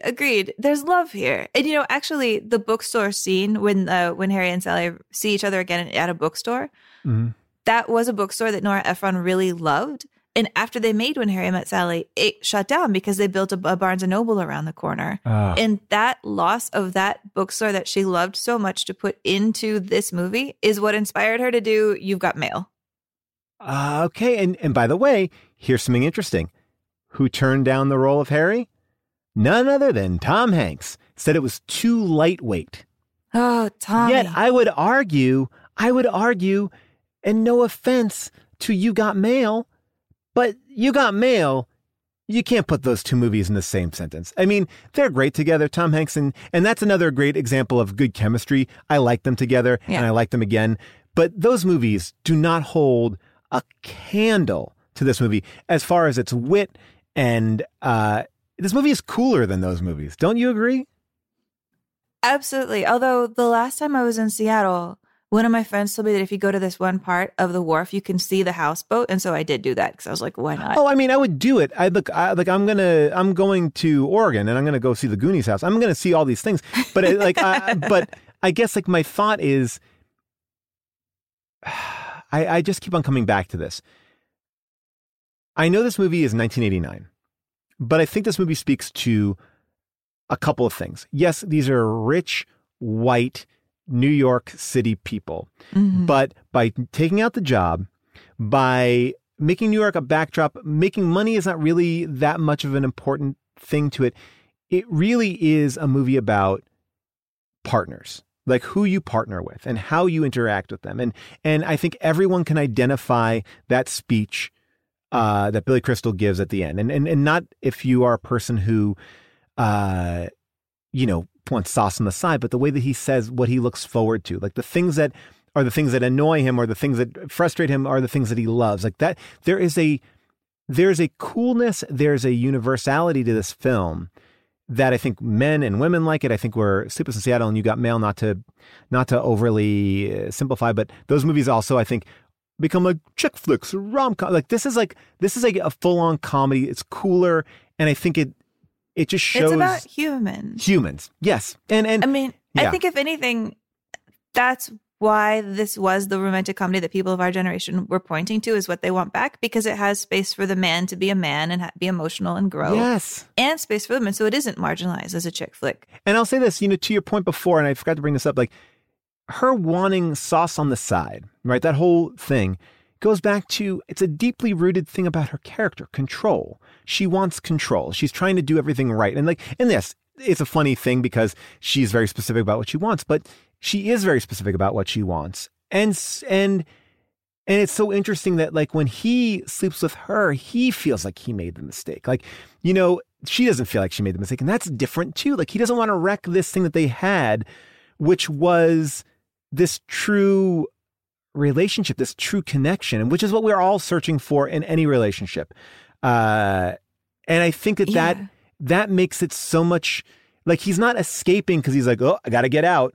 He's escaping for a different reason. Now she misreads it like he's escaping, like he's got to get out, but he's wrestling with like losing this friend in this relationship. And the way that he's like groveling to her, like he didn't do anything wrong, but he's groveling to her because he's like, he wants this part of himself back. And that's, I think, when you go through a breakup, what you mourn is that too, that loss of yourself. And hopefully you replace it with a better version of it. But all that sort of stuff, that's hard to kind of say what it is so on the surface. And I think and even though they're talking about Casablanca, and I've never saw Casablanca until we did it here on the podcast, but I can understand it from, context clues, right? Did I make a card catalog of all my movies? Yes, I did because of this movie. But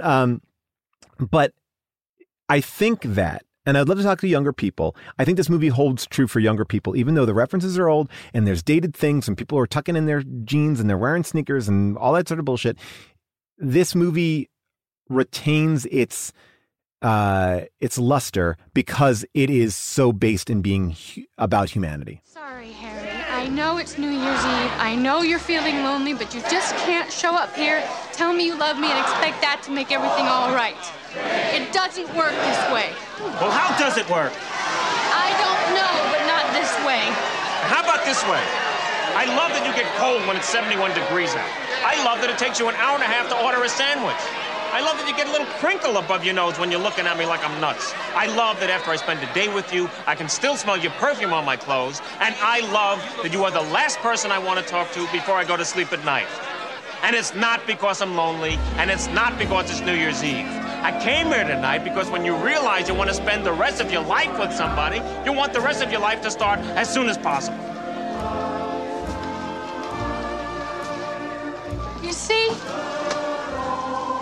That is just like you, Harry. You say things like that and you make it impossible for me to hate you. And I hate you, Harry. I really hate you. Also, speaking of classical references, if you go online, you can find some of the deleted scenes. And even there, they're talking about classic movies. Like here, I want you to picture this. They had a scene in the car where Billy Crystal's going to take the grapes and he's using it to become a Corleone. I love grapes. Look at this. 2 grapes, okay? You like movies?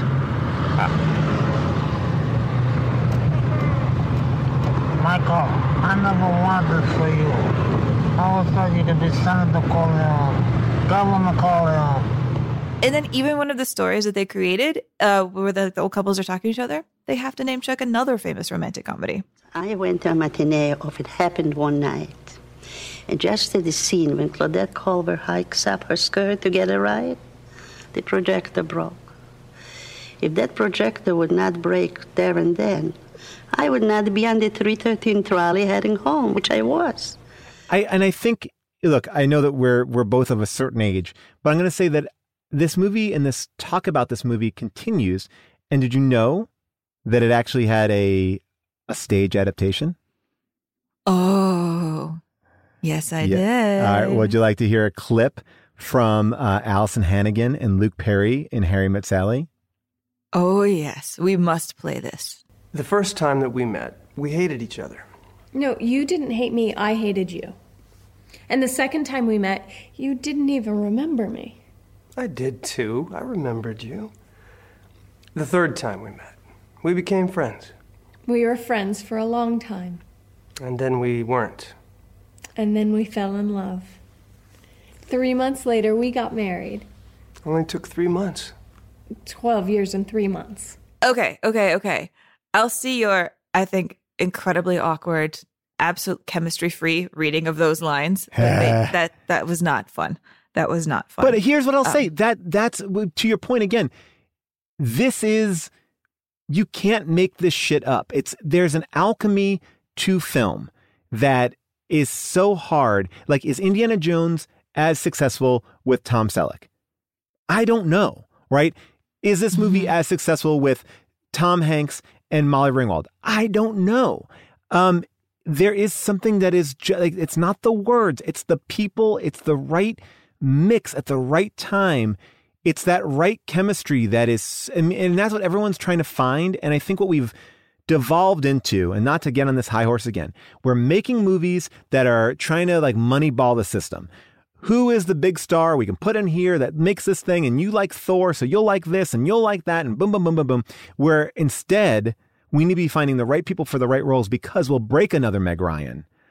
Instead of just going, well, we'll capitalize on having Meg Ryan, if that makes sense. You know, it's like, and that to me is the problem with newer romantic comedies. And I think when you have something like that movie with Randall Park and Ali Wong, people were like, yeah, because Randall and Ali are good friends.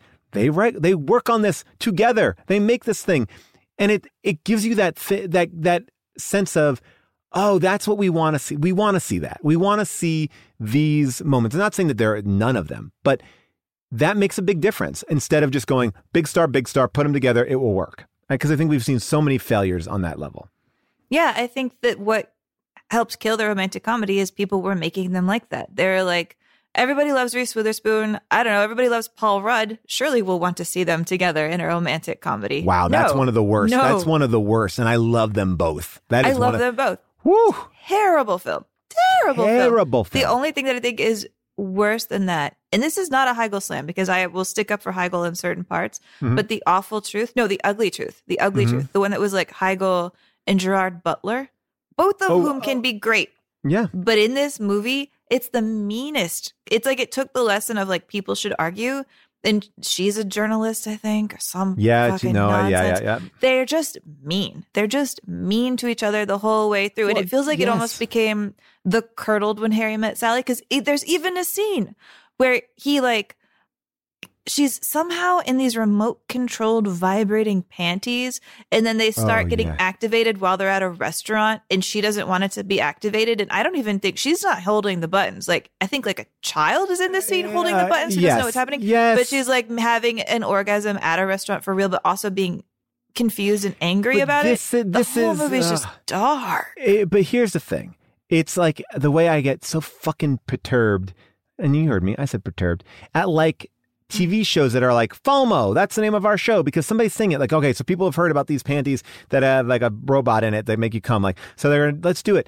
But it's like, I don't know. I just feel like it's what you're trying to Marvelize a romantic comedy. Whereas something like Palm Springs, which came out this year, which I absolutely loved, does a take on Groundhog's Day, does a take on romantic comedy that feels nice. It feels organic. You like these people. You care about these people. Obviously there's different things at play in this, but it makes a big difference when there's like true chemistry. And even though Palm Springs is a very high concept film, the relationship, the love of that relationship is really like low concept. I don't know. I love that. I mean, someday when we get some distance from it, because I feel like I'm only now really seeing the shape of it. Mm-hmm. I want to understand why we decided in the 2000s that we had to hate everyone in our movies. Like why we had unlikable people as our protagonists who were mean to each other in romantic comedies. Why we did that in horror. Why the people that we are killing in horror films were just awful and you didn't care. Like, why were we so mean?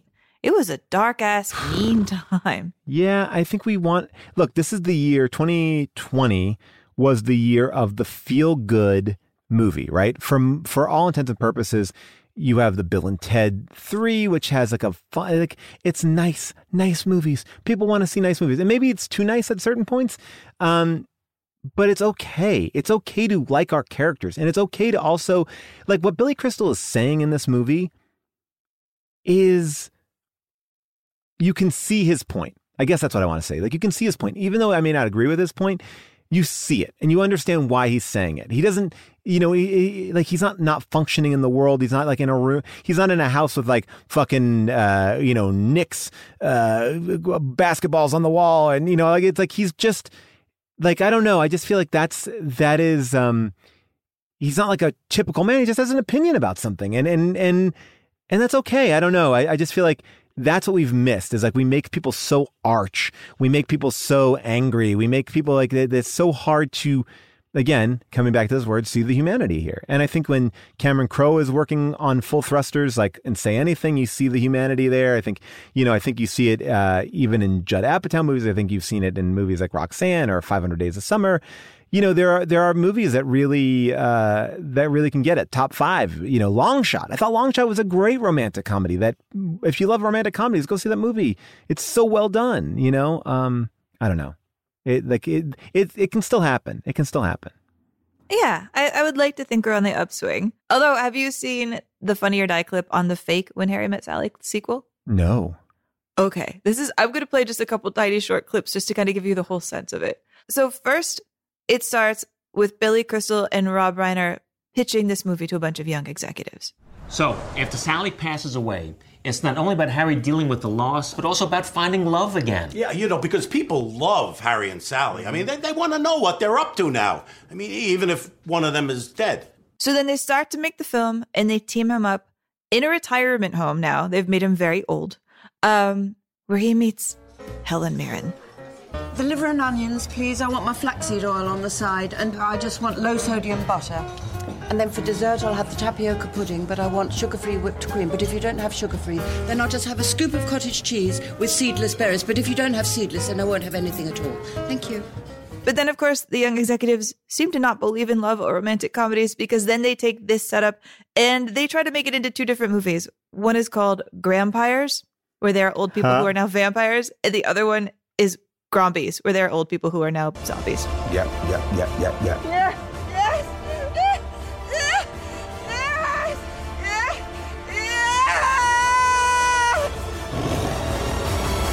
I'll have what you want.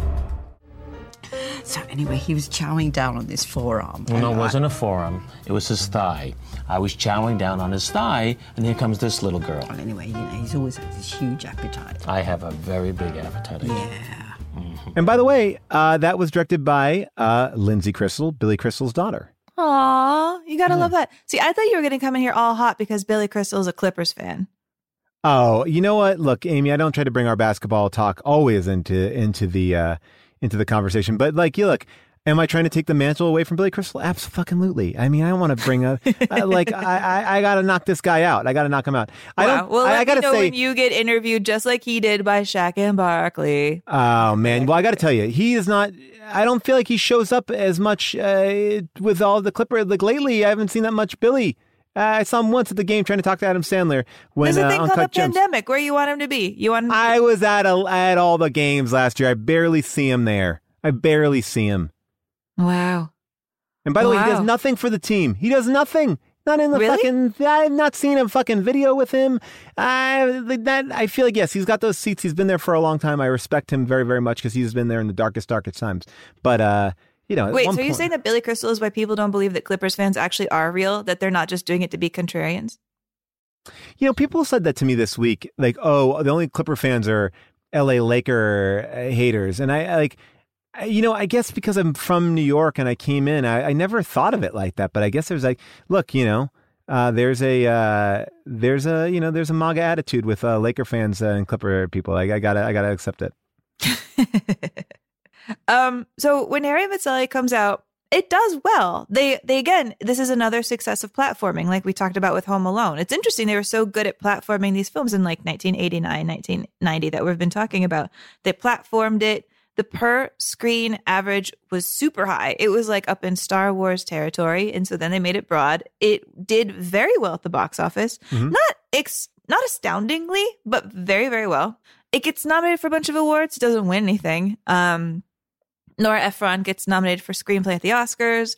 Billy Crystal gets nominated as a comedy actor for the Golden Globes. He's nominated against his buddy Steve Martin. They both lose. And after they both lose, they storm the stage. You can hear them right now storming the stage and confusing the hell out of Sybil Shepherd. This is very unorthodox, especially from a Reform Jew. And talking about me? Yeah. And we were just wondering, because we were both in the category for Best Actor in a Comedy, and Morgan won, and we just, kind of had a bet about who was second.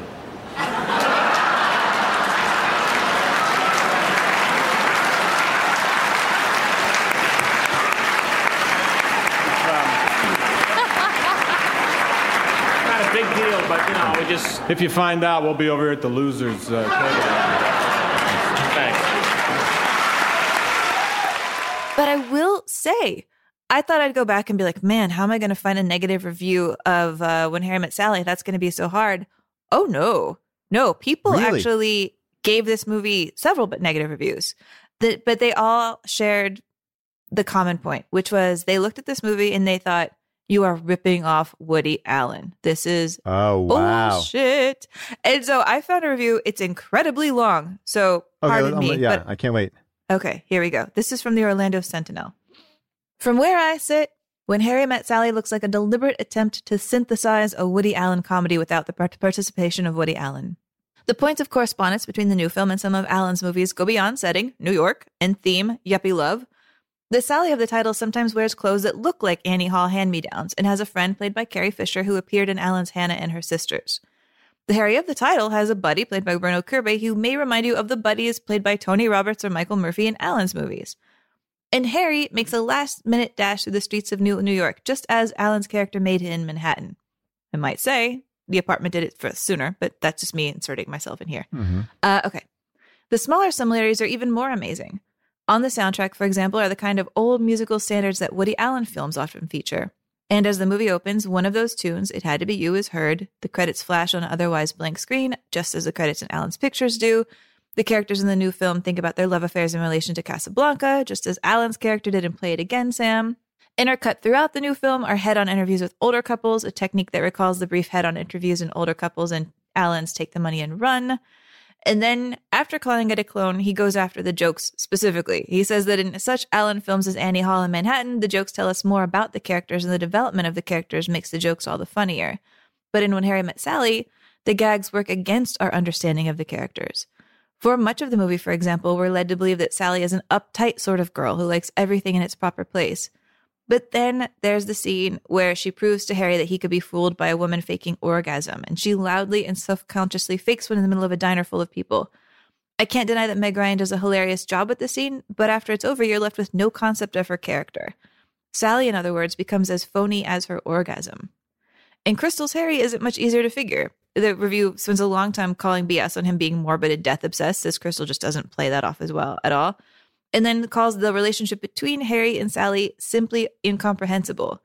He says Harry is eager to sleep with Sally until he finds, after many years, that both of them are simultaneously without partners. Then he seems perfectly content to just be friends. What happened? Watching this film, I never had the slightest idea at any point why these people did or did not want to be lovers. I wonder to what extent the film's creators are aware of its Woody-isms, and to what degree they feel guilty about ripping Allen off. I would guess that Billy Crystal doesn't much care, because his films are usually derivative. Running Scared took off from 48 Hours, and Throw Mama from the Train was a knockabout remake of Hitchcock's Strangers on a Train. But I wonder most about Nora Ephron. In the days when she was a media critic for Esquire magazine, I had a lot of respect for her smart and saucy column. And though I only half admire the novel Heartburn and the movie screenplays she's written since, I never would have thought her capable of something as blandly imitative as When Harry Met Sally. But after watching this film, I've drastically revised my opinion of Nora Ephron. If I were to hear that she's now appearing in Vegas as an Elvis impersonator, I would not be surprised. You know what? Fuck this review. But you know what? Actually, you bring up something that I really wanted to talk about, which is the Annie Hall of it all, right? Because it's so easy to compare this movie to Annie Hall. Very much. And it is true. She does wear like the bowler hat, the baggy pants. But I think there's something so drastically different. Woody Allen is like Larry David in the sense of he is someone that no one is like, right? He is, I don't want to detour into a larger conversation about Woody Allen because we've already done that successfully on this show. I just want to talk about his personality, right? That's not people that we know. I mean, it has elements of things, right?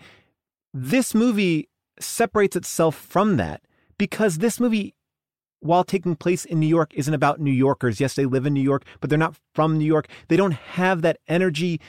And again, it's a more universal film. I think that Annie Hall is such a Woody Allen movie. It's so built in his own background and his own experiences.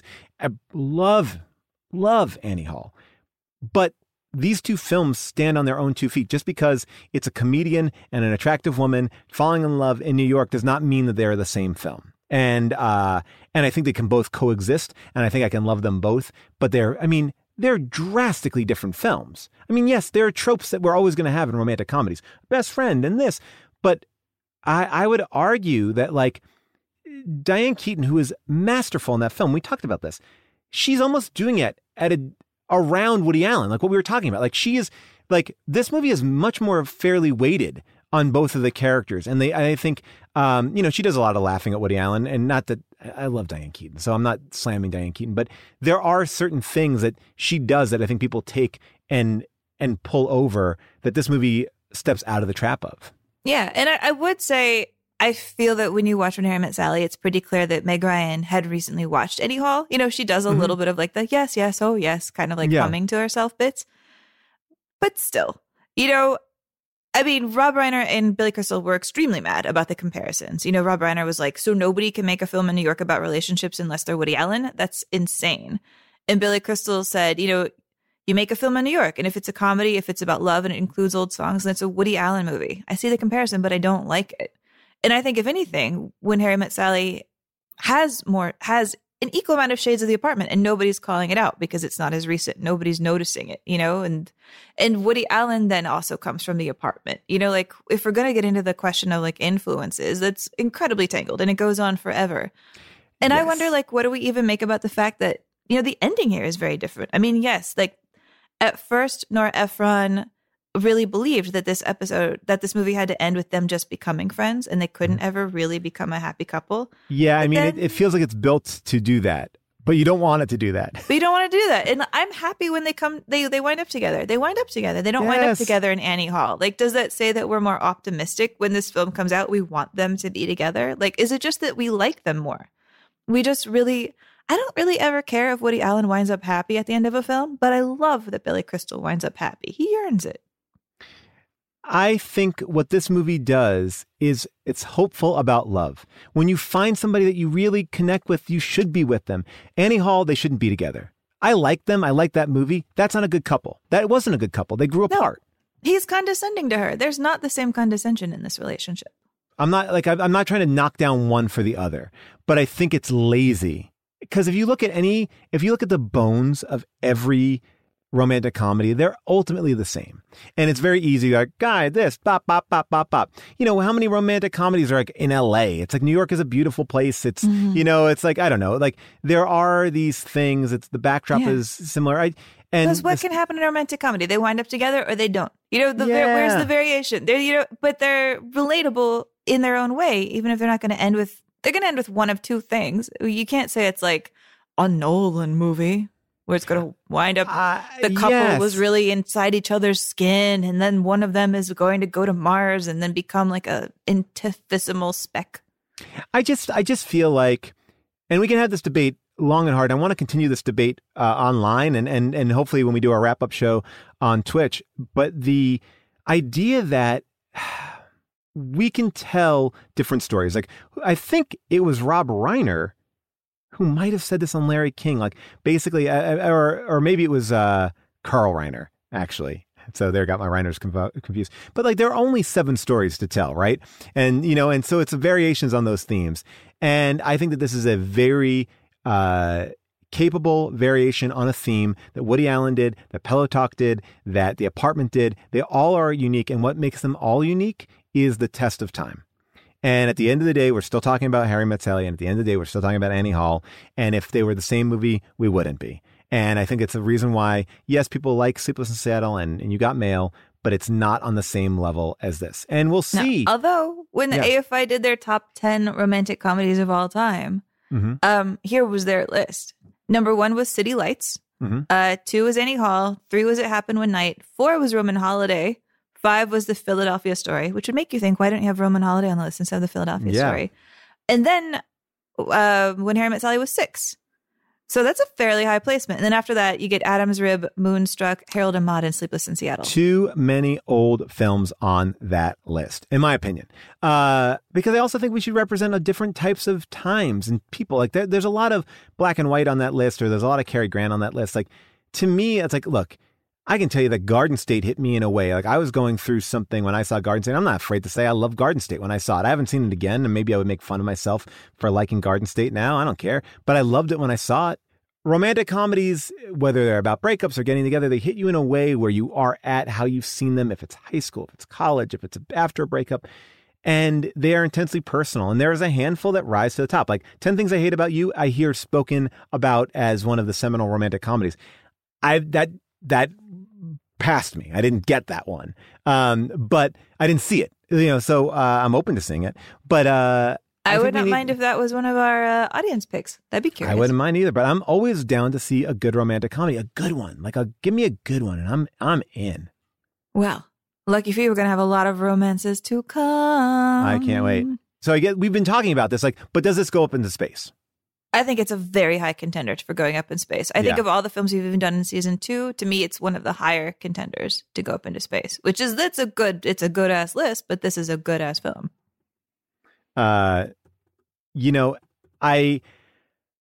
It's so hard. It's so hard for me to break apart my personal, my DNA is made up by this movie. It is. It just like there are lines, there are ways I think about men and women. or the way I did when I was dating and all these sort of things.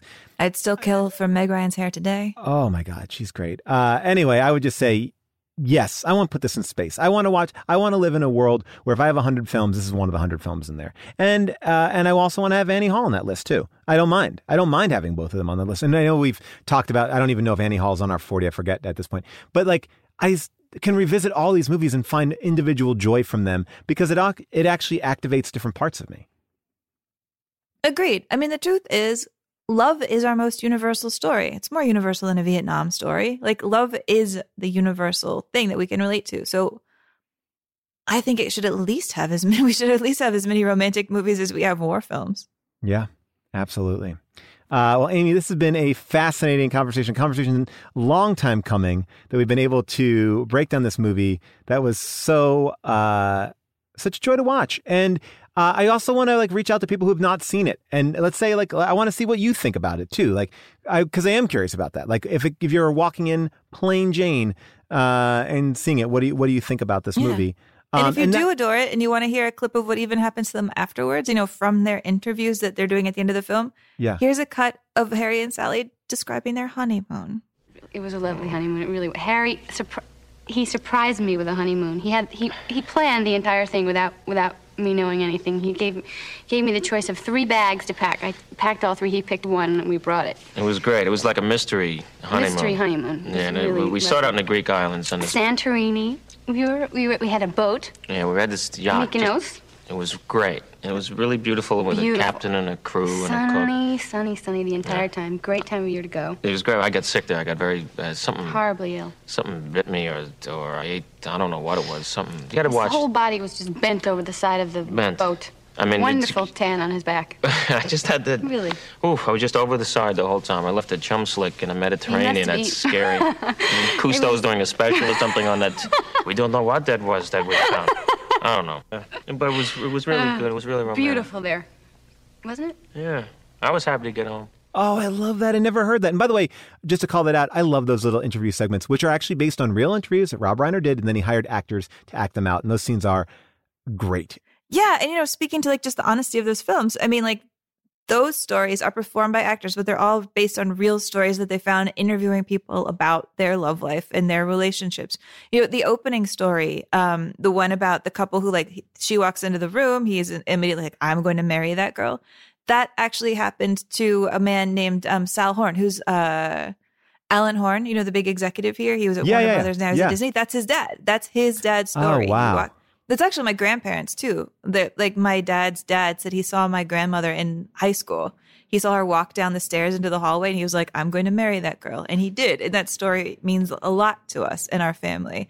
And, I think these little interstitials, they kind of add to the idea that all of us have our own love story that's worth telling. I mean, even Carl Reiner, Rob Reiner's dad, and Estelle Reiner, his wife, who we have in that great scene, delivering the line, I'll have what she's having. When you hear Carl Reiner describe his love affair with his wife, in this interview that he did right before he died last summer during the pandemic, even that sounds like it would fit in this movie. Alabama Acres, where I met my wife, she was an assistant scenic designer. And we met, fell in love, and I was 20 at the time and she was 28. And people said, this is not a match. Well, it was the kind of match that didn't work because it only worked for 65 years. And if she didn't pass on, we'd still be working on it. So I love that. I love that these little interstitials feel welcoming to us. And really the only reason why they had them done with actors is just because they realized that even when these people had great stories, when you put them on camera, they got nervous and couldn't tell them in the right story way. They just started rambling about other things. So they're like, if we want to really preserve these stories, we have to have actors do them. The actors are amazing, so much so that you feel like they are the couples. I found out that they weren't the couples. Like, what? Oh, man. Yeah. They seem so real. The fact that there's some of them that kind of don't acknowledge what's even happening, like the one guy who's sort of staring off into the distance, maybe he has dementia. They really cast them with a lot of intelligence. They feel so real. All right. So, Amy, next week we're going to do something a little bit different. We're actually going to a foreign film, getting a little bit of a different look of love and relationships in a film that I've never seen before called The Chungking Express, which I'm very excited about.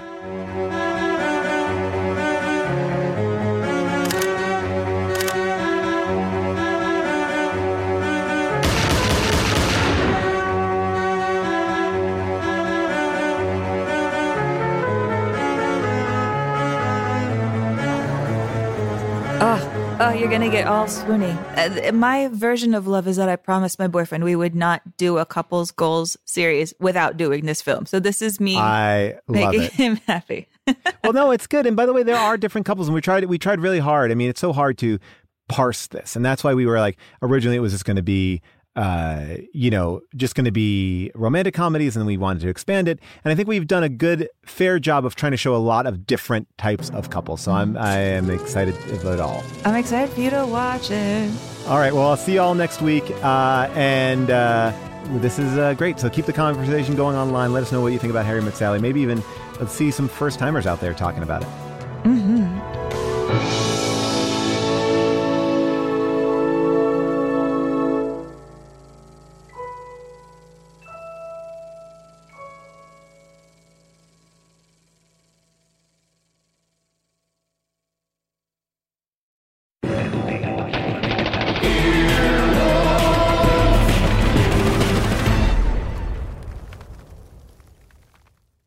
Start clean with Clorox, because Clorox delivers a powerful clean every time. Because messes happen. Because...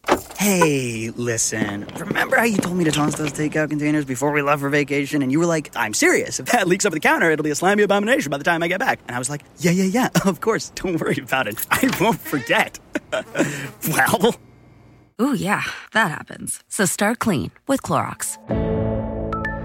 Use Clorox products as directed. Rinse after use if in contact with food surface. Life is a highway, and on it there will be many chicken sandwiches. But there's only one McCrispy. So go ahead and hit the turn signal if you know about this juicy gem of a detour.